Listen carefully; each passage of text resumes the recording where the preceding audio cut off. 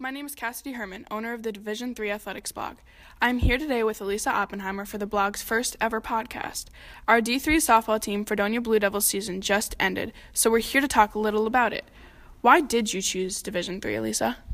The D3 division was my number one choice for college athletics because I'm the type of person that needs a break, and D3 actually requires that we have one day during the week off while we're in season, so I use that time to focus on my studies.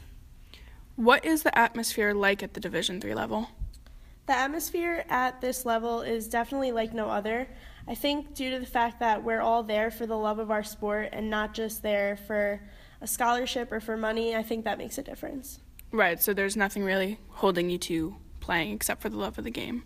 So now that the season is over, what was your favorite part?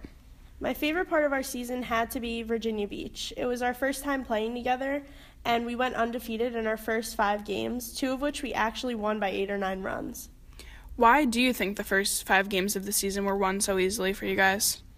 I think because they were non-conference, so our stress level was at a low. And also, we had just gotten through about 5 straight weeks of practice, so that probably made a difference. Yeah, that makes sense. Conference games are definitely much more stressful because they determine your season. The weeks of practice also probably helped a lot. Other than the winning aspect, what else did you enjoy this season?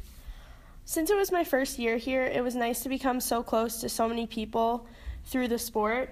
It's great being able to see our bond become stronger as the season went on, and now that it's over, it's so nice to have a group of people that I consider one big family.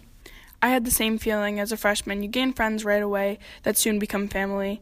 So there were definitely things learned from this season. Is there anything you can think that your team could improve on?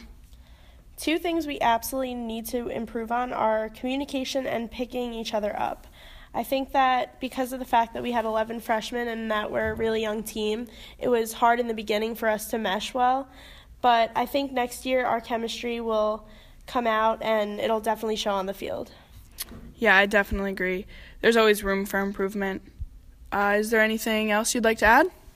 Probably just that we learned a lot this season, and I hope we can take all of that and use it to come out stronger for the next.